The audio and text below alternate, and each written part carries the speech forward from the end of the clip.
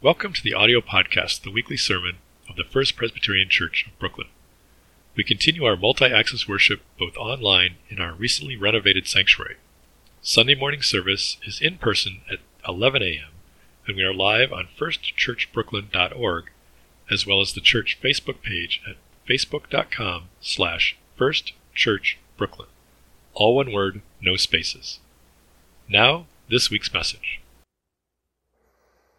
O God, may the words of my mouth and the meditations of all our hearts be acceptable in your sight. O God, our rock and our Redeemer. Amen. So I have chosen this morning to focus on a pledge that I made about 6 months ago for the Presbyterian Peace Fellowship. I've been a member of the Presbyterian Peace Fellowship for nearly 40 years. An organization that, for my money, is one of the most important kind of peripheral institutions of the Presbyterian Church USA. I encourage you to take a look at their website if you have an opportunity. The pledge that I took a few months ago was to preach at least once before the end of 2022 on a theme of nonviolence that is a part of the work of the Presbyterian Peace Fellowship, with a goal of sending our combined honoraria for these opportunities to preach to the PPF to support it, and to hopefully raise about $2,500. So you all are a part of my making good on this pledge. I'm grateful for that opportunity. And grateful also to be with you and to have spent a little bit of time on your website. So I went and watched one of your videos on your history, learned about Dr. Clark and his bold decisions to stand up during the debates around evolution versus scriptural inerrancy in the early 1900s. I was most impressed in that video with the remarkable kind of diversity in every way that I saw among those who were narrating that particular event. And then I spent some time listening to your music, which blows me away and which I wish I could be there to participate in person. I am a person who carries just about every kind of unearned privilege that one can articulate. I am white in a culture that favors whiteness and institutionalizes white privilege. I am male in a patriarchal society. I am heterosexual in a society that clearly struggles with those who do not describe themselves as heterosexual. I am cisgendered. I'm comfortable with the gender I was assigned at my birth. I've been raised in Western culture and educated in Western institutions. In pretty much every way, and my list could go on and on and on, I am part of the dominant culture. And the disease that we carry in the dominant culture, in my experience, I'll speak for myself, is that dominant culture participation blinds us to the realities of those who are not like us. It's not my job as a white man who carries all of that unearned privilege to understand what the world is like or how people experience the world who do not look like me. It's my assumption that they will have to figure things out and get along with me. There's not even an assumption in it, really. It's just the water in which I swim. And so I have experienced that throughout my adult life over the last 4 decades, I've really been in a constant journey to kind of pull back the scales from my own eyes and to learn to see the world through the perspective of others, and to learn empathy, and insofar as possible to try and experience and stand with those who do not carry a similar level of dominant culture privilege. And my expectation, I think, when I began that journey some 40 years ago was that I could do it kind of as a one-off, that if I did my work 5 years down the road, 10 years down the road, somewhere at some point, I would be able to say, I have figured these things out. But in fact, my experience has been just the opposite. Instead, each time I peel back those blinders a little bit more, I discover that there's more assumption of privilege that I hadn't fully examined, more things that I wasn't even really aware of in my own life that are markers of that privilege. And I say all of that because one of those markers for me in the last 2 years, since the kind of dual pandemics of the COVID-19 pandemic and the pandemic around structural white supremacy and the awakening that the country went through in the wake of the murder of George Floyd and the uprisings that took place following George Floyd's murder. In the last 2 years, as those two things have combined, they have begun to open my eyes to a new kind of assumption that I was carrying, and that was a discomfort with the notion of abolition of our prison industrial complex or defunding the police. Those words made me anxious, in spite of the fact that I have 4 decades of honest hard work as an activist, a social justice activist. I was surprised at my own discomfort as those words became kind of forward in our conversations as a society across the country in the summer and fall of 2020. And so I chose, as a result of that, to try and explore what exactly it was that was making me uncomfortable.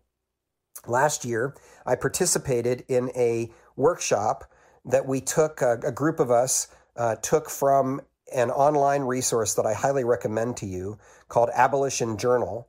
And it was a 6-week-long class that had phenomenal amounts of information on the abolition of prisons and all of the things that are tied up in that complex knot. What is it that made me so uncomfortable? I kept thinking about this. Why was it that I was so unprepared to think about abolition? Actually, I have been kind of priding myself throughout my life on my ability to be forward-thinking in a peace and justice orientation. So early on in my young adult life, I was prepared to fully embrace the notion of the abolition of war that the Presbyterian Peace Fellowship espoused. And I've followed a similar leading on all kinds of things that have been kind of a step ahead of where our dominant culture seems prepared to go. But for some reason, it was that language about abolition of prisons that caught me up short. What would we do if we couldn't put people who cause other people harm behind bars, I wondered. And so I started this course in large measure as an effort to try and help myself to understand what those concerns are and to become more facile, more comfortable with the language around abolition, and to try and understand that set of questions through the perspective of others who have lived the questions of the impact of the prison industry far more deeply than I have. So I want to pause there and draw in our scripture for this week that I trust has now been read to you all. I chose to use Matthew 25, which has long been one of my favorite texts, long before the Presbyterian Church USA adopted it as its kind of central purpose and unifying missional theme. And so for those of you who don't know, the Presbyterian Church USA has said that we embrace Matthew 25, the entire chapter, as a call from Jesus to move into the work of dismantling structural racism and ending systemic oppression and poverty and creating and nurturing vital congregations that have the capacity to do those first two things. And so I just want to share a few thoughts about not just the passage you heard read this morning, the third story in Matthew 25, but about how I understand this entire text. And I'll confess to you that my understanding comes from spending considerable amount of time in Guatemala over the years. And it was Guatemalan pastors who first opened my eyes to the ways in which I understood this text that were so different from the ways they understood this text.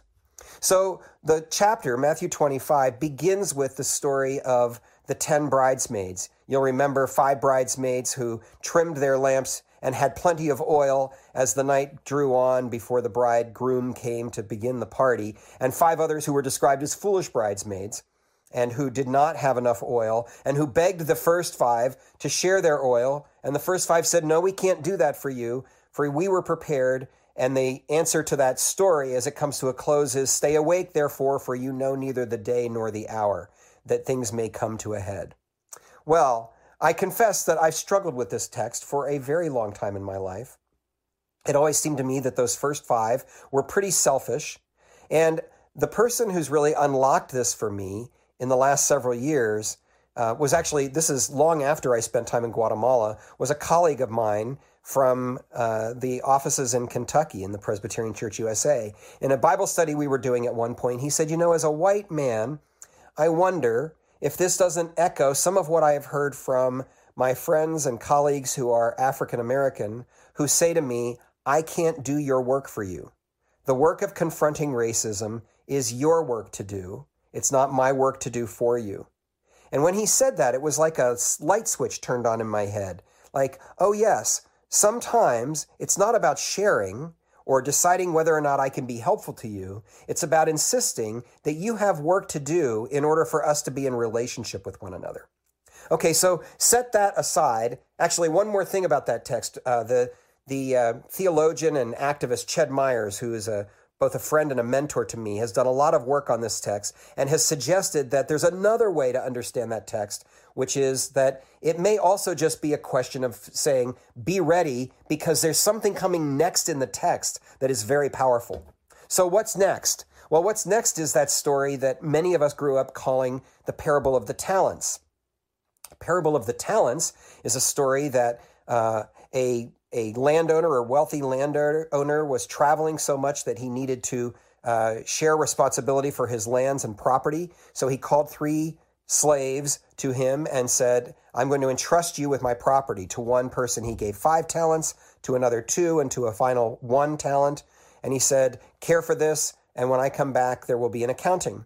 And sure enough, when he returned, the first slave went to him and said, Master, I have doubled your money. And just to be clear, talents here clearly meant money. It is not the way we understand the word talents today. A talent was a unit of money that would have been valued at about 15 years' labor for a typical laborer. So 5 talents would have been 75 years' labor, or roughly 2 lifetimes of work at that time.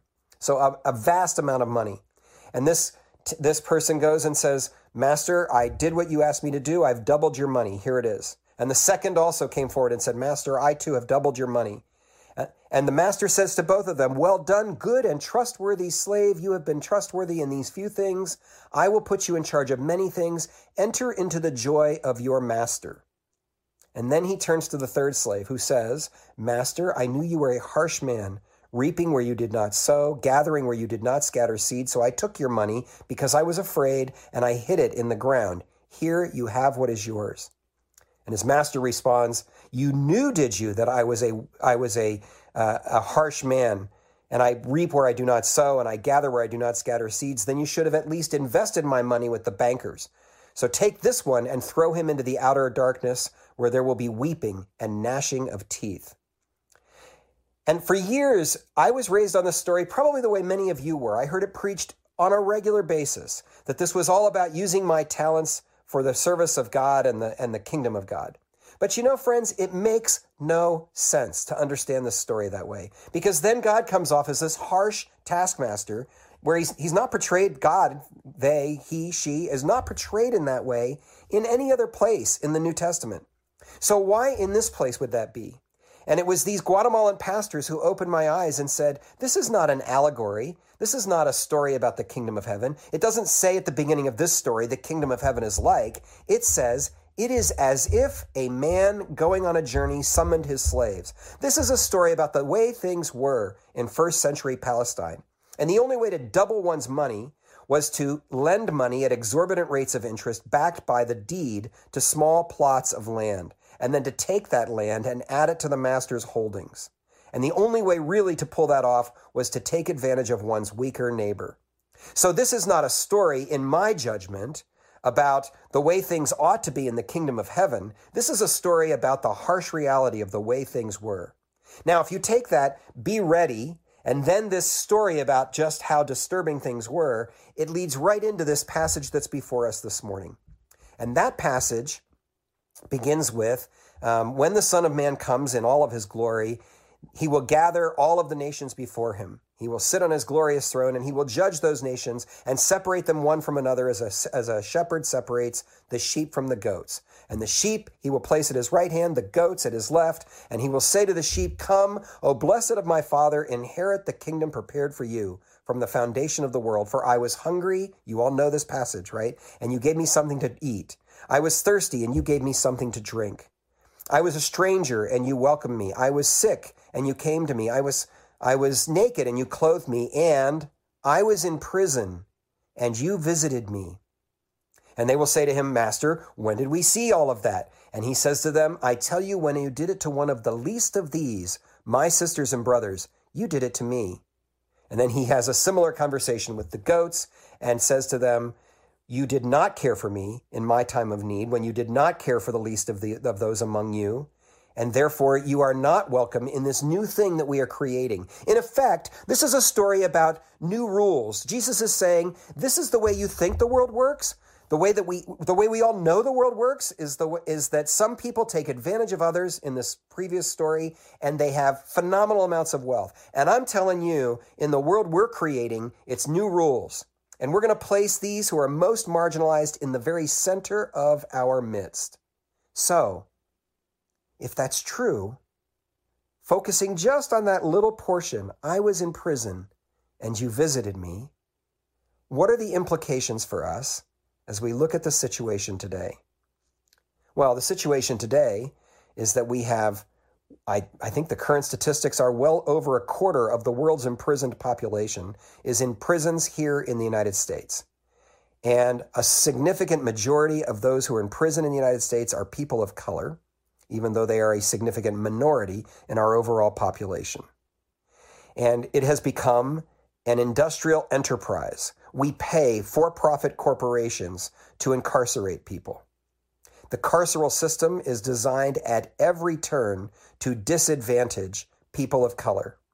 And so it's my belief that in this moment in time, the call that this text places on us is to be involved in a conversation about abolition. There it is, that word that made me squirm, continues to make me squirm to some extent. Abolition of the prison industrial complex that we all have come to assume is the only way things can be. Listen to these words from Angela Davis in her marvelous book that I recommend to you called Are Prisons Obsolete? In most circles, prison abolition is simply unthinkable and implausible. Prison abolitionists are dismissed as utopians and idealists, whose ideas are at best unrealistic and impracticable, and at worst mystifying and foolish.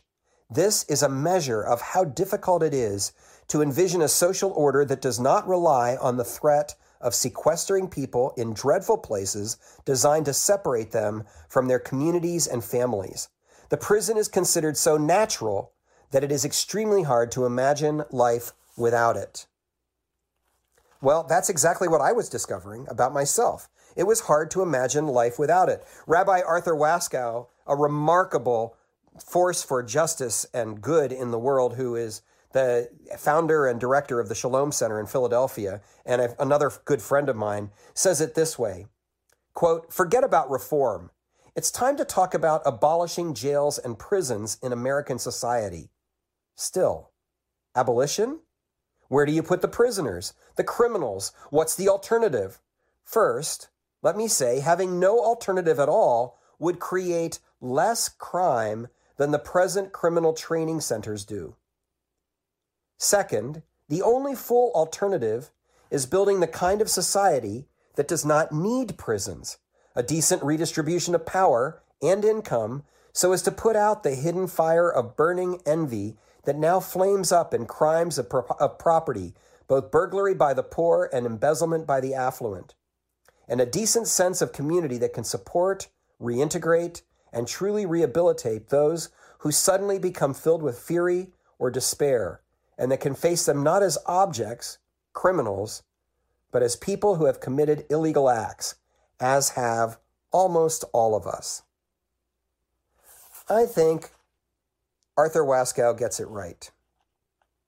I think we have a task of remarkable imagination that we must take on in order to think about what it could look like to abolish the prison complex on which we all so clearly depend at this point.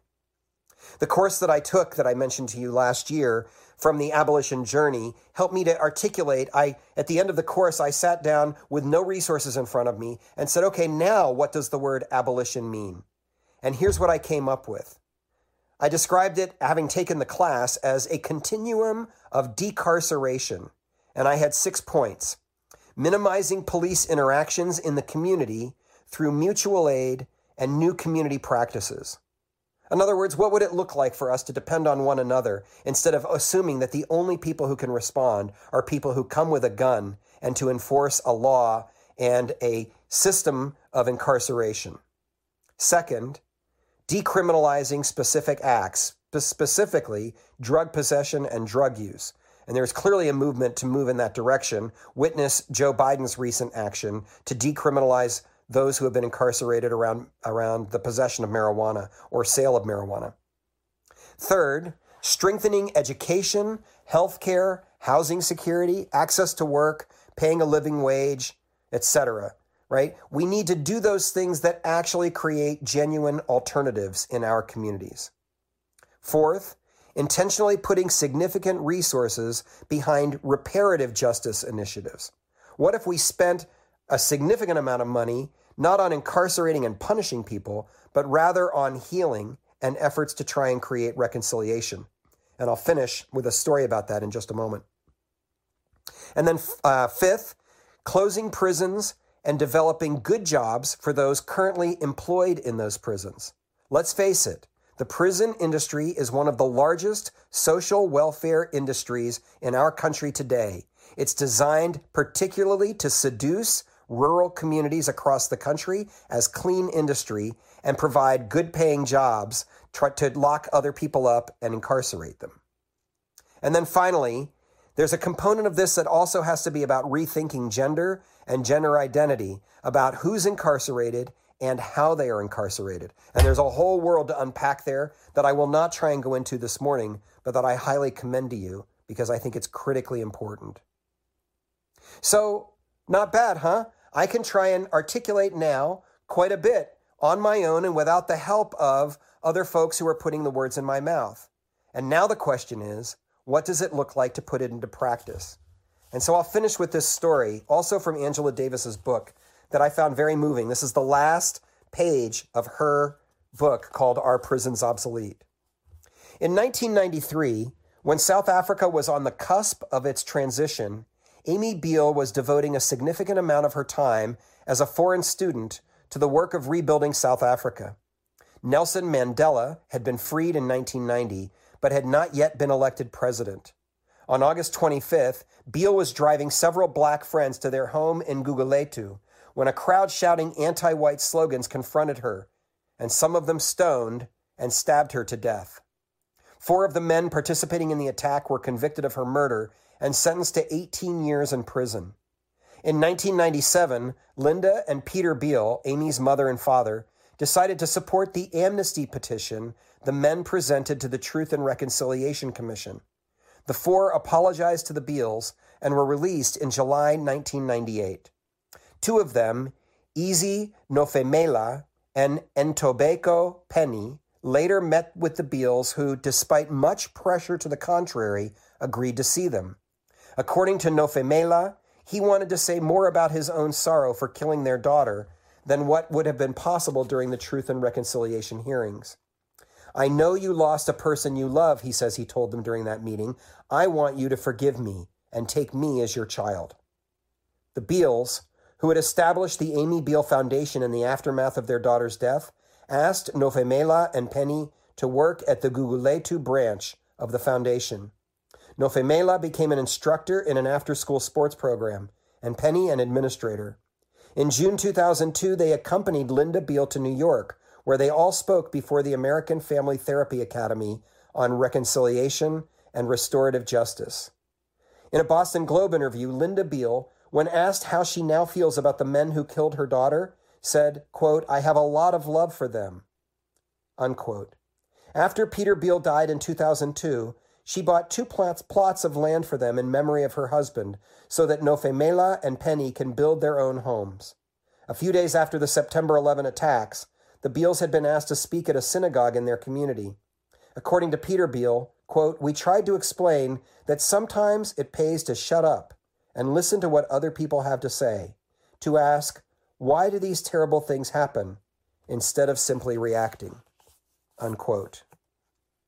Friends, as we approach the season of Advent, a time of new beginnings and reimaginings and awakenings, I invite you into a deep reflection about your own feelings about how policing takes place in our communities and what it means to enforce a system of incarceration that is so deeply and obviously unjust.